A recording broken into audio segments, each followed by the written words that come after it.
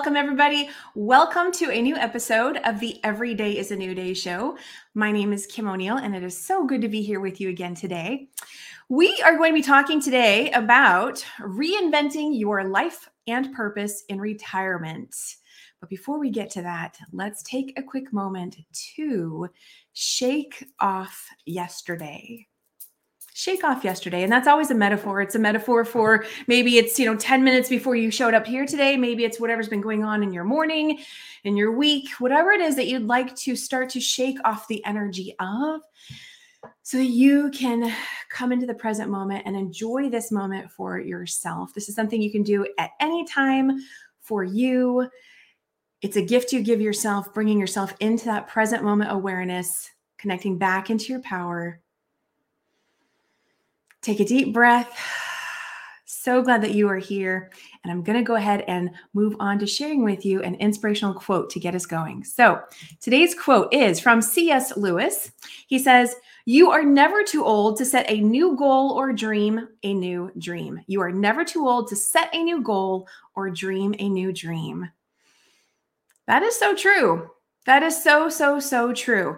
If you ever find yourself in the mindset of, I can't do that. That time has passed in life, or gosh, I really wanted to do that, but forget that now. You know what? If there's something that you're passionate about, if there's something that inspires you, ignites, a flame in you and it inspires you, it's there for a reason. I encourage you to go for those things that you are passionate about, that you want to do. If you are alive, then there's still time. You're still here. And it's up to you to decide how you want to live your life moving forward. I hope you always know that. Age is just a number, never too old. With that, I'm going to go ahead and share a little bit about today's guest with you. And then we're going to get into our conversation. So today's guest is David Dashinger, is a retired fire lieutenant and EMT, a two-time Grammy Award nominee, a stage 4 cancer survivor, co-author of the book Live Calm with Cancer and Beyond, and co-creator of the Loving Meditations app, as well as the host of the Responder Resilience podcast, co-host. His firsthand experience undergoing cancer treatment profoundly altered the landscape of his life and inspired him to be an advocate for firefighter wellness. After retiring, he began hosting the Responder Resilience podcast, which is dedicated to improving the mental and physical well-being of police, fire, EMS, and dispatch personnel. And today, David's going to be talking to us about reinventing your life and purpose in retirement. And with that, I welcome David to the show. Welcome, David. Hi, Kim. It's great to be here. It's great to have you here. Before we get into your story and how you started hosting your podcast and all the things that you're doing today, just what are your initial thoughts about age and as we all get older? Well, I love the fact that you shared that quote, because it really ties into our conversation about retirement, which is, it's about age, right? Time flows forward, right? We can't stop time. So every good thing that starts is going to have an ending at some point. And in this case, we're talking about someone's career. But I think age is a construct in a certain way. It's a belief system in a certain way. And I've seen people buy into it to the point where they literally will say, I'm not going to be alive that much longer after I retire. I mean, it's shocking to hear it, but it's like they're already kind of bought into that belief system. And then on the other side of the coin, I think you can believe that age is just a number, and that you're capable of amazing things as we get older. I mean, some cases, scientifically, they've shown that people can run at a peak level well into their mid to later 60s. And, one would think, well, your body's deteriorating, you're getting older, but in some ways, the body physiologically actually maintains a high level of capability, Wow. into our 60s and even beyond that. So that's inspiring. And I think that you'll see, in my travels, I see people who embrace the aging process in a way that it doesn't seem like it's slowing them down or preventing them from living life fully. And there's other people who are like, you can tell they're already kind of in checkout mode. Like they're like, well, I'm going to start winding down and just put everything on the back burners and get ready for, the next chapter or whatever that is of, of slowing down my life. I've seen it too, where people, as soon as they retire, and I just always have to say this: everyone's free to do whatever they want in their life, but it's kind of sad sometimes when you're like, wait a second, no, you see so much more life and more years in people, but you know that they're all ready to kind of throw in the towel and call it quits. And so, yeah, I've seen that too. So let's get into talking a little bit more about your story, because then I know this is going to parlay into some more questions that are going to bring this conversation even deeper, and I'm really looking forward to that. So I want to first start with, how did you follow up a career as a fire lieutenant and cope with your own loss of identity, connection to the firehouse family? I know how big and meaningful that is.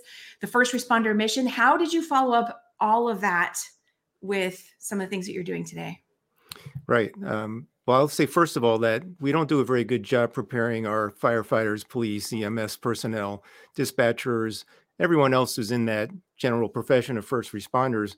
We don't do a very good job of preparing them for retirement, which the process of which could start as soon as you're a recruit in the academy. And then you can start planning and having some strategies for, how you're going to proceed after your career is over. So in my case, I didn't feel like I prepared, but I did have a plan. And plan A, right? Plan A was going to involve doing some video production with someone and creating a video series. And so that actually gave me this, the confidence to say, I can retire now because I have something to do next. Okay. And it's meaningful.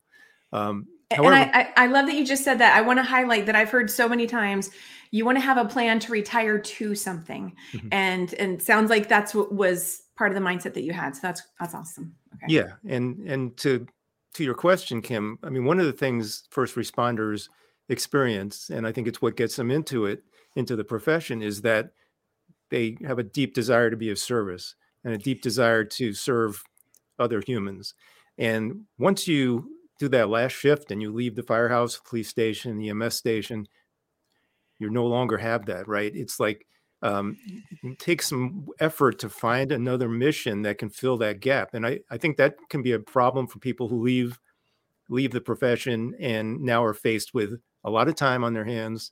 Maybe they're going home to their family who they haven't been spending a lot of time with, or haven't cultivated a good relationship because they've been so busy working and saving lives. So that's when I was referring to the preparation, there's a lot of elements that need to be looked at for a healthy retirement phase. That is such a good key component about, at first, just think about, okay, you have this work family and you no longer have that once you retire, but then taking a look at your own family, the personal family that you live with, or right, that you identify with outside of the job. Or it's really the first family. Exactly right. Really the first family. And so what preparation have you done for that? Oh my goodness. Okay. So will you say a little bit more about that then before we move on to the next question? Is it just, talk a little bit more. What was that process like for you then when you were realizing, oh my goodness, I'm now in this transitional phase and what am I going to do? Right. I know that in some ways you can't prepare totally for that eventuality of leaving the job. And when you asked about identity and family, so the firehouse for me was my second family, very close family. I was blessed to be on a shift for many years that, you couldn't ask for a better bunch of guys. We had fun. We went on RV trips together. We ate together amazing meals. We just clicked.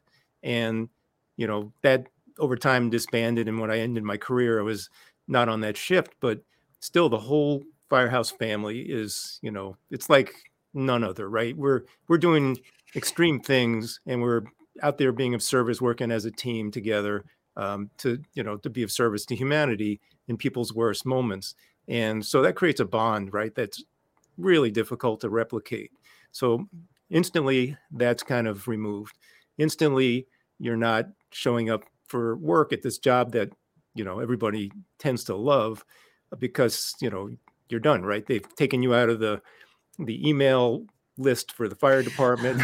The crazy thing is, and we all think that we're really important to the department, and in some ways we are, but they've already got to fill your shoes, right? The mission has to keep going. The wheel keeps turning. They got to answer the calls. So, for me, like a rude awakening was they promoted a guy into my position.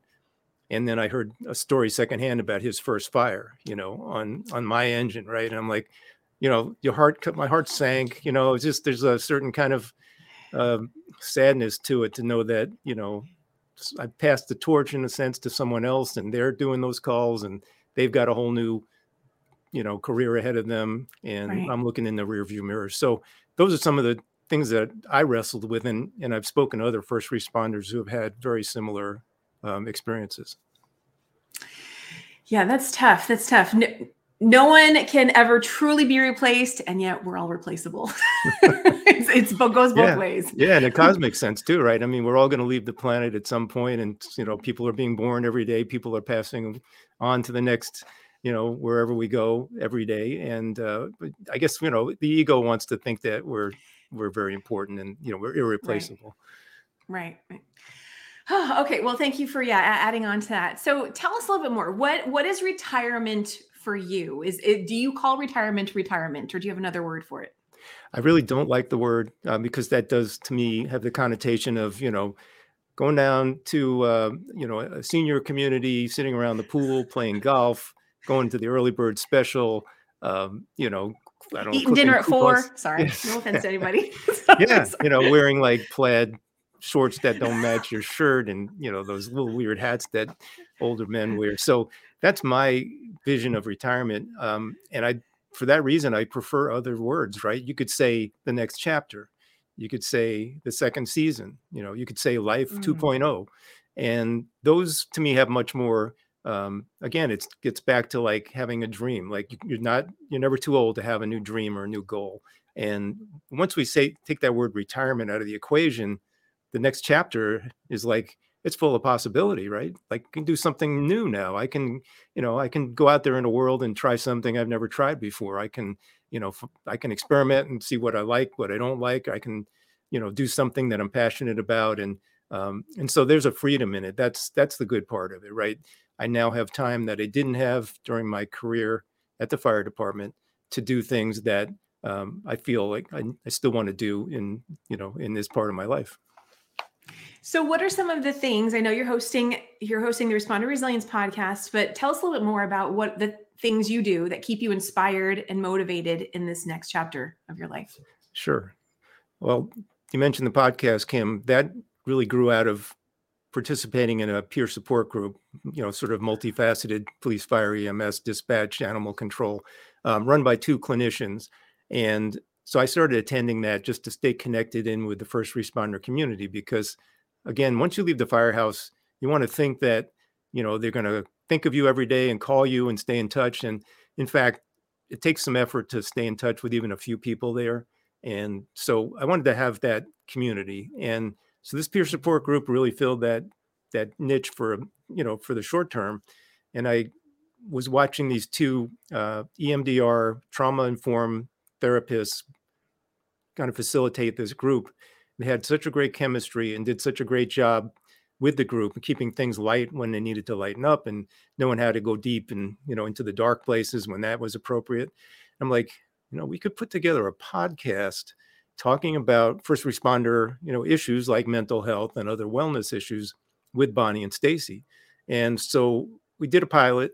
And then from there, we kind of launched it in, I guess it was the September of 2021. And Kim, you were part of the first season. You really an integral part of probably one of our best shows that season. And so it went on from there, and that's kind of become my main focus. Tell her, I love it so much. I feel like I have to say love a lot. I love that your co-hosts are knowledgeable about EMDR and things like that. And so, for anybody who's not familiar, will you tell everyone in your best, way to describe it, what EMDR is and how it helps people? Absolutely. Yeah, this is a modality that it stands for eye movement desensitization and reprocessing.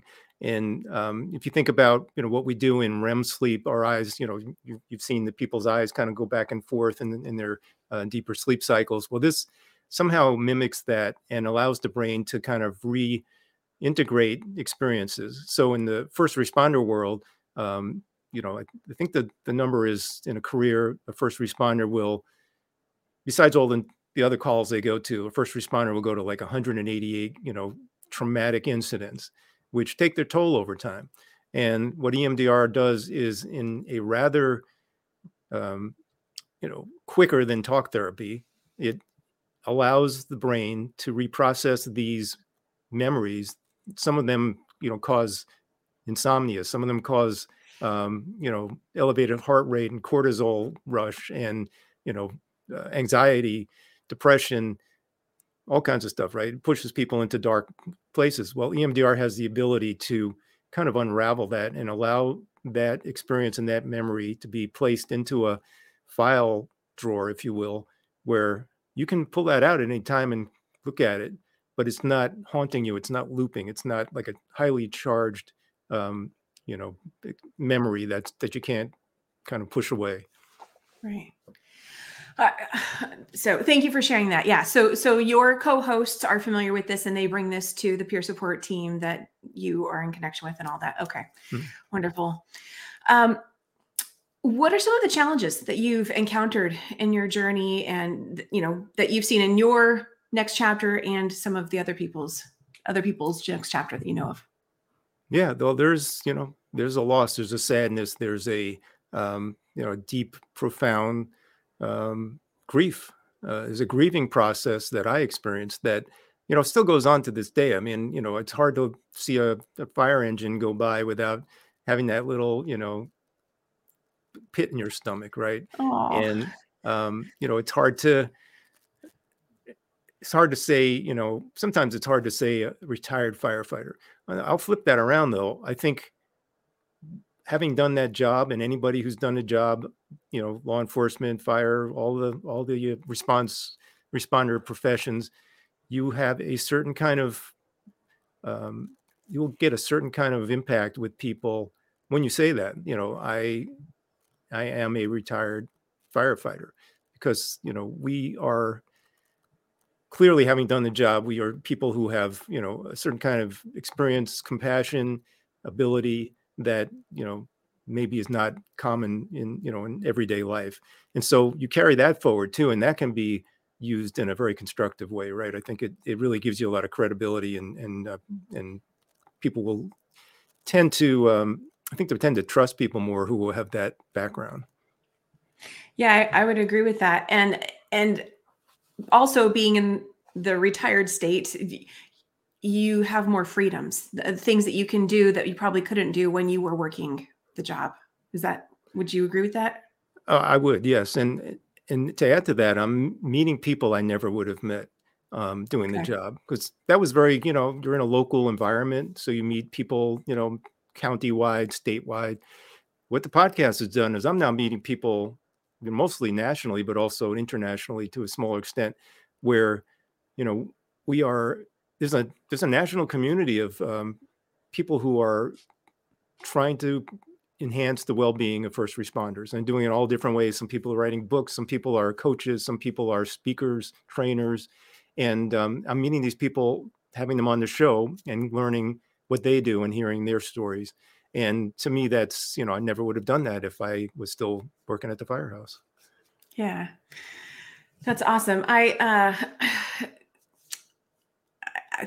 want to just briefly go back to the EMDR thing and trauma and things like that. You mentioned that public safety personnel can experience up to 188 traumas in their career. Is that correct?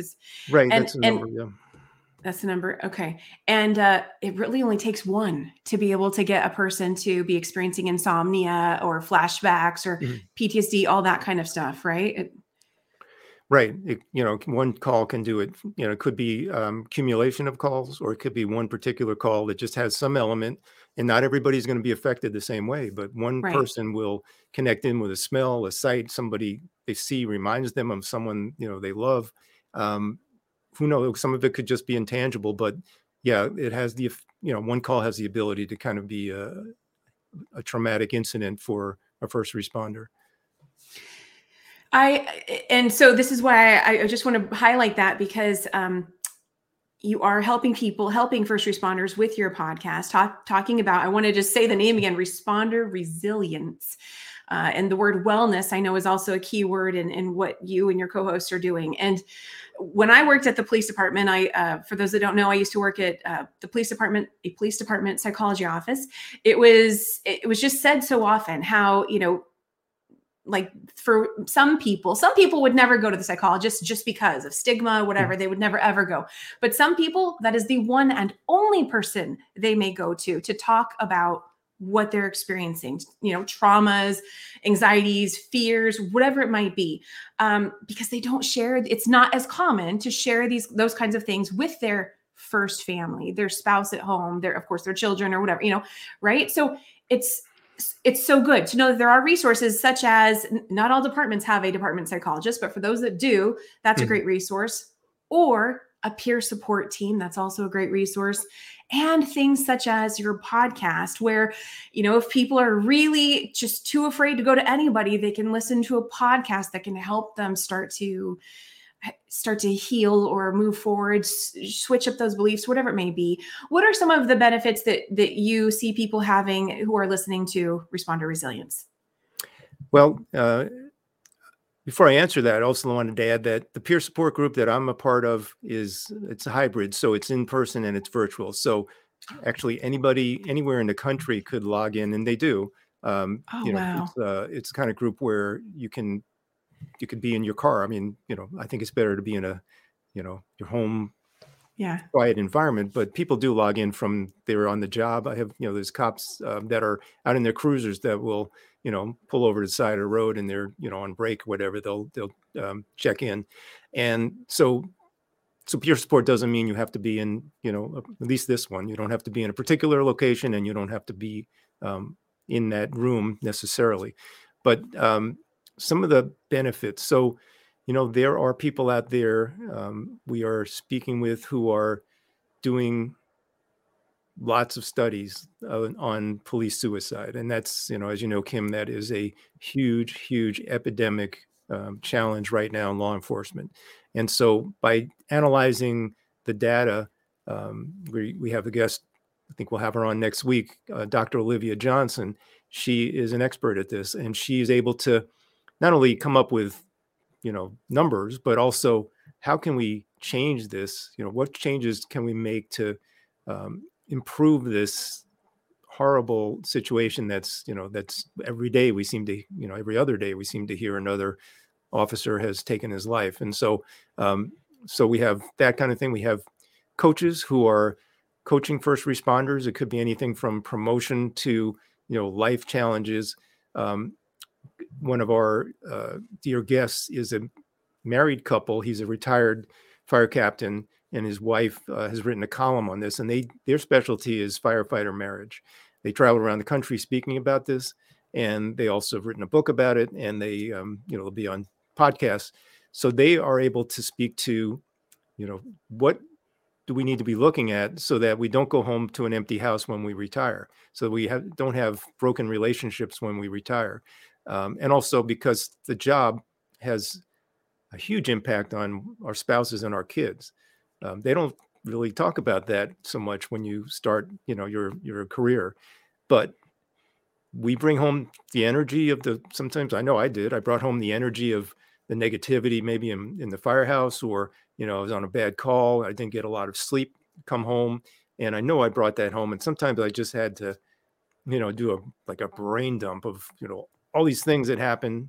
My wonderful wife would sit there and patiently listen, and then, I can move on, but, it has an impact on our home life, and it's not recognized enough. We're starting to recognize it more, but the good news is that, we're finding experts out there who are committed to making it better. And that's super inspiring.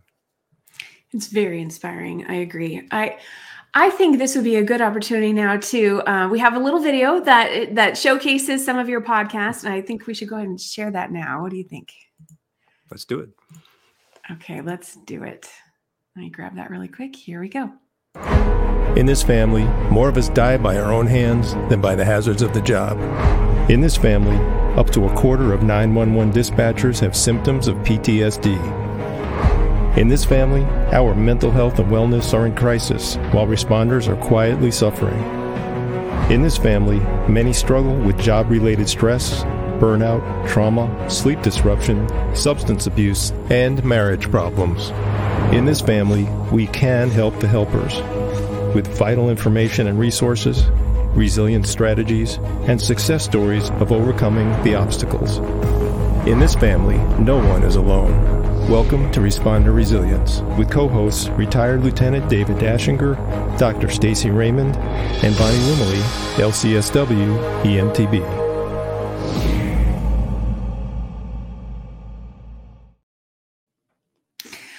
I love that video. Did you create that video, I presume? Yeah. That's I have fun doing that stuff. It's like my happy place when I get to play with video like that. Yeah. So you create lots of video. You've been doing this type of stuff for years, and you're now currently working on some documentaries. Yes. So we've done a couple in the course of the podcast, and as we're speaking about retirement, our latest documentary in post-production is about retirement, first responder retirement. It's going to be 2 1-hour segments, and we have probably 20 different guests speaking about it from all different angles. Not only people who had normal careers where, they started and did 25 years and then retired on their own terms, but also several who had their careers cut short by medical situations, or in the case of one police officer, he was involved in a fatal shooting, which, effectively began the end of his career. And so many stories that are amazing and perspectives, a lot of wisdom and knowledge, and it's really exciting to be part of it. Awesome. So 2 things about the video that we just showed. I love your usage of the word family. You continue to use that and drive that home. And I don't know, is there anything more you'd like to say about that? Because I wonder if there's anybody out there going, why does he keep using the word family? Why does he keep using the word family? I know what you mean, but is there anything you'd like to say about that? Yeah, it absolutely is a family. In some cases, the bonds are incredibly strong. And even if it's someone we didn't work with, I mean, I've met people, I've never met them in person, but we've connected, let's say on LinkedIn, and within, one message, they're calling me brother. There is that kind of level of connection within the first responder community where the bond almost transcends time and space. And so we do call it a family. We do support each other. I see people come through when someone is sick, someone is experiencing a loss in their life, someone is going through a hard time. I've never seen any other family where there's that level of support. And so, it's the best use of the word, I think, to describe what we do and how we treat each other, how we support each other. Yeah. And I also want to highlight for everyone that, it's first responders. So you include everybody in that. It's not just firefighters. It's also police. It's EMS. It's the dispatchers. It's all of them. And, there's no separation there. And so the other thing I want to bring up is I just want to kind of revisit the word stigma, because that has been so strong and what has kept people at bay from getting help and finding ways to heal themselves through whatever they've experienced as being the heroic, amazing first responder they've been.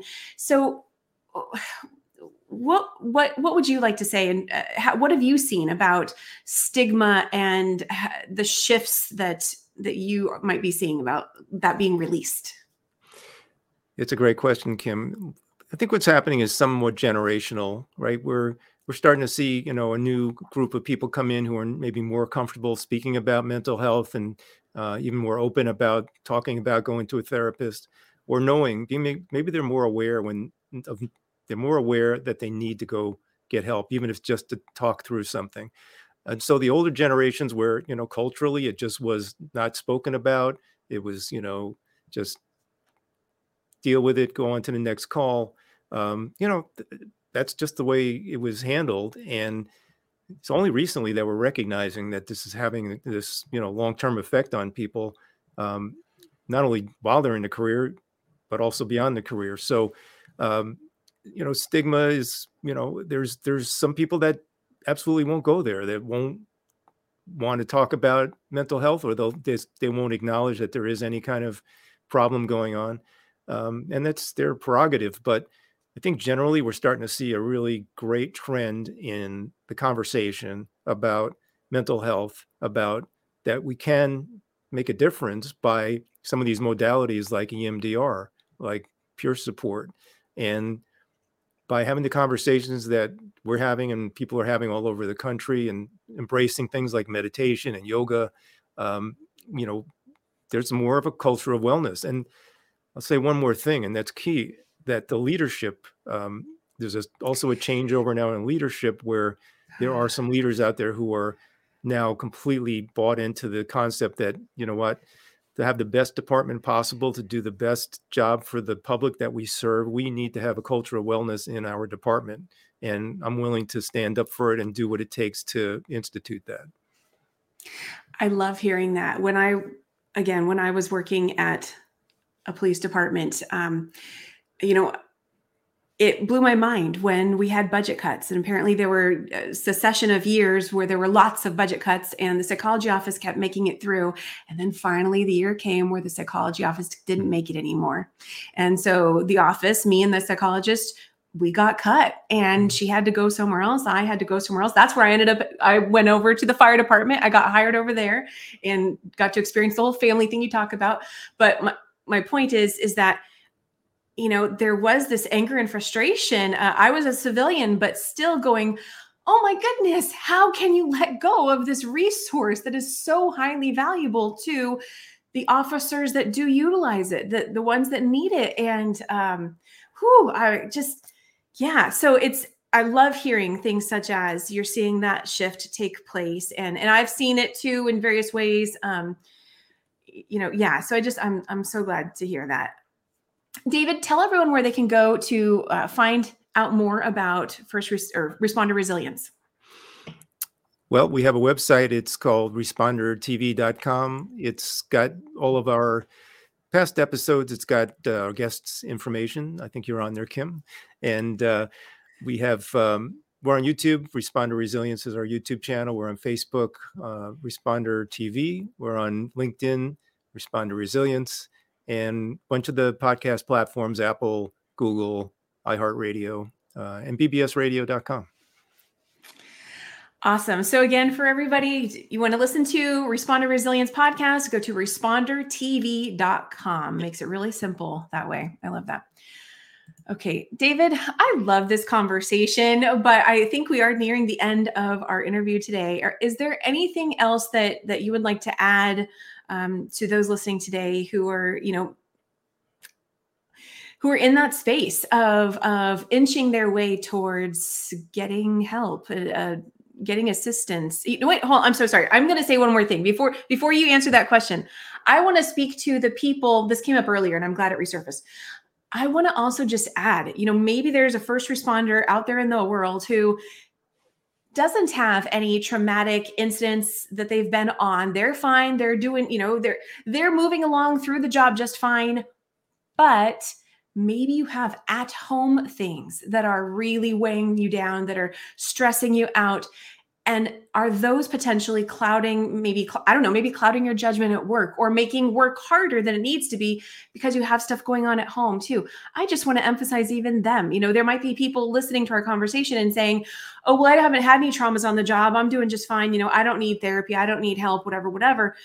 Hey, therapy is not just for first responders. It's literally for everybody, and especially someone doing such a high stress job as being a first responder of any kind. Oh my goodness. I just want to drive home the importance of therapy, of wellness, of coaching, of anything of healing that aids you in your healing, the value of that. Is there anything you'd like to say to that? A few things. One is that, as you mentioned, coaching. Yeah, if it's not necessary, therapy is not necessary for everybody. Probably not everybody needs it. Like you say, some people may go through a whole career and not kind of carry the trauma of some of those calls. We're all wired differently, so that's possible. But maybe not, instead of therapy, maybe there's some amazing coaches out there who, one coach who we've had on the show, Roger Rugi, will kind of present an array of different possibilities, different tools that you could use. And he understands that everybody's different and they may resonate towards one tool or another. And yours might be meditation and mine might be yoga, but whatever it is, he kind of matches you up with that and gives you direction. And he has like a daily journal, devotional book that steps you through on a daily basis to be in a place, a better space of gratitude and moving forward with your life. So therapy is not necessarily the right thing or necessary for everybody, but there's other options if you want to just, improve your life and elevate your game. So I'd say that. And the last thing is that first responders, in general, I'm generalizing, but we're really good at taking care of other people, but maybe not so good at knowing when we need to be taken care of. And a lot of times I hear from the therapists that when they get a call from a first responder, they're already way deep into a crisis, and they recognize that they can't delay. They have to get, help immediately because, again, we kind of commit ourselves to helping others and then we don't really, look out for ourselves that much. So I know first responders have certain very special, parameters around mental health. And that's a couple of them right there. So therapy can be very helpful and, it doesn't necessarily have to take years. EMDR is a very kind of thorough but rapid process. And then down the road, one can just have like a tune-up. You might have a bad call and say, okay, maybe I just should give my EMDR therapist a call, deal with that call, and then maybe you're good for another year or 6 months. So it's not all like sitting on the couch with Sigmund Freud and being analyzed, this kind of thing. Yeah, no, I love that. Thank you. Thank you for speaking to all of that. And yes, there are so many modalities, tools, types of resources available. Therapy, coaching, meditation, the EMDR. There's like so many different ones. It's just starting to say, okay, yes, let me look into it. What speaks to me? What can I use right now? So thank you so much, David. Thank you so much for being here and sharing everything that you did. I love talking about this, and I love how you are supporting first responders through Responder Resilience podcast and your documentaries. Do you want to say anything about, is there any sort of date of when those are coming out or anything that you'd like to add? Yes, we hope they're going to air in April. We're getting, kind of in the last phase of post-production. Okay. And I'm really super excited about it. I think some of the things you and I touched on today are much more thoroughly covered in the documentary. So awesome. I would say just, check in on our channels and our Facebook page. We'll usually advertise it a week or so in advance. And so Life 2.0, it's not a bad thing. I love it. Okay. Life 2.0. So much more can evolve and show up in retirement. I love it. Or the next chapter, right? Whatever term you want to call it. Yeah. I love it. Thank you, David. I'm going to go ahead and just drop you back down into the lobby for a few moments while I close out the show, and then I'll see you there again soon. Okay.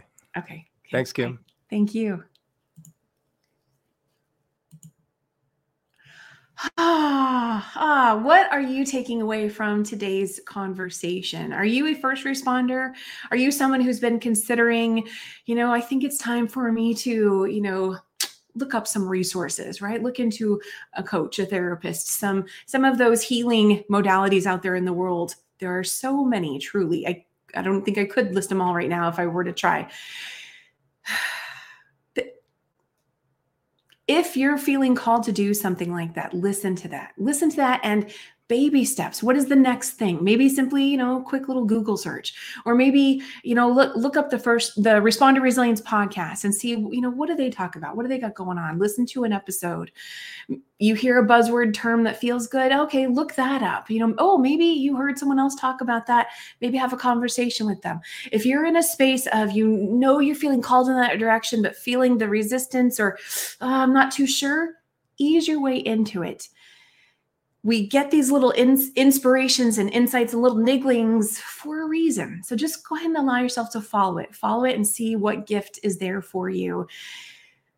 And you know what? Everything is possible. So again, age is just a number. Hey, retirement, your next chapter, you're still alive. What do you want to do next? This is your life. Thank you so much for being here today. I am so grateful for your time in viewing us, and let me know what you're taking away. I'm going to go ahead and close out the show here. I'll see you again very soon.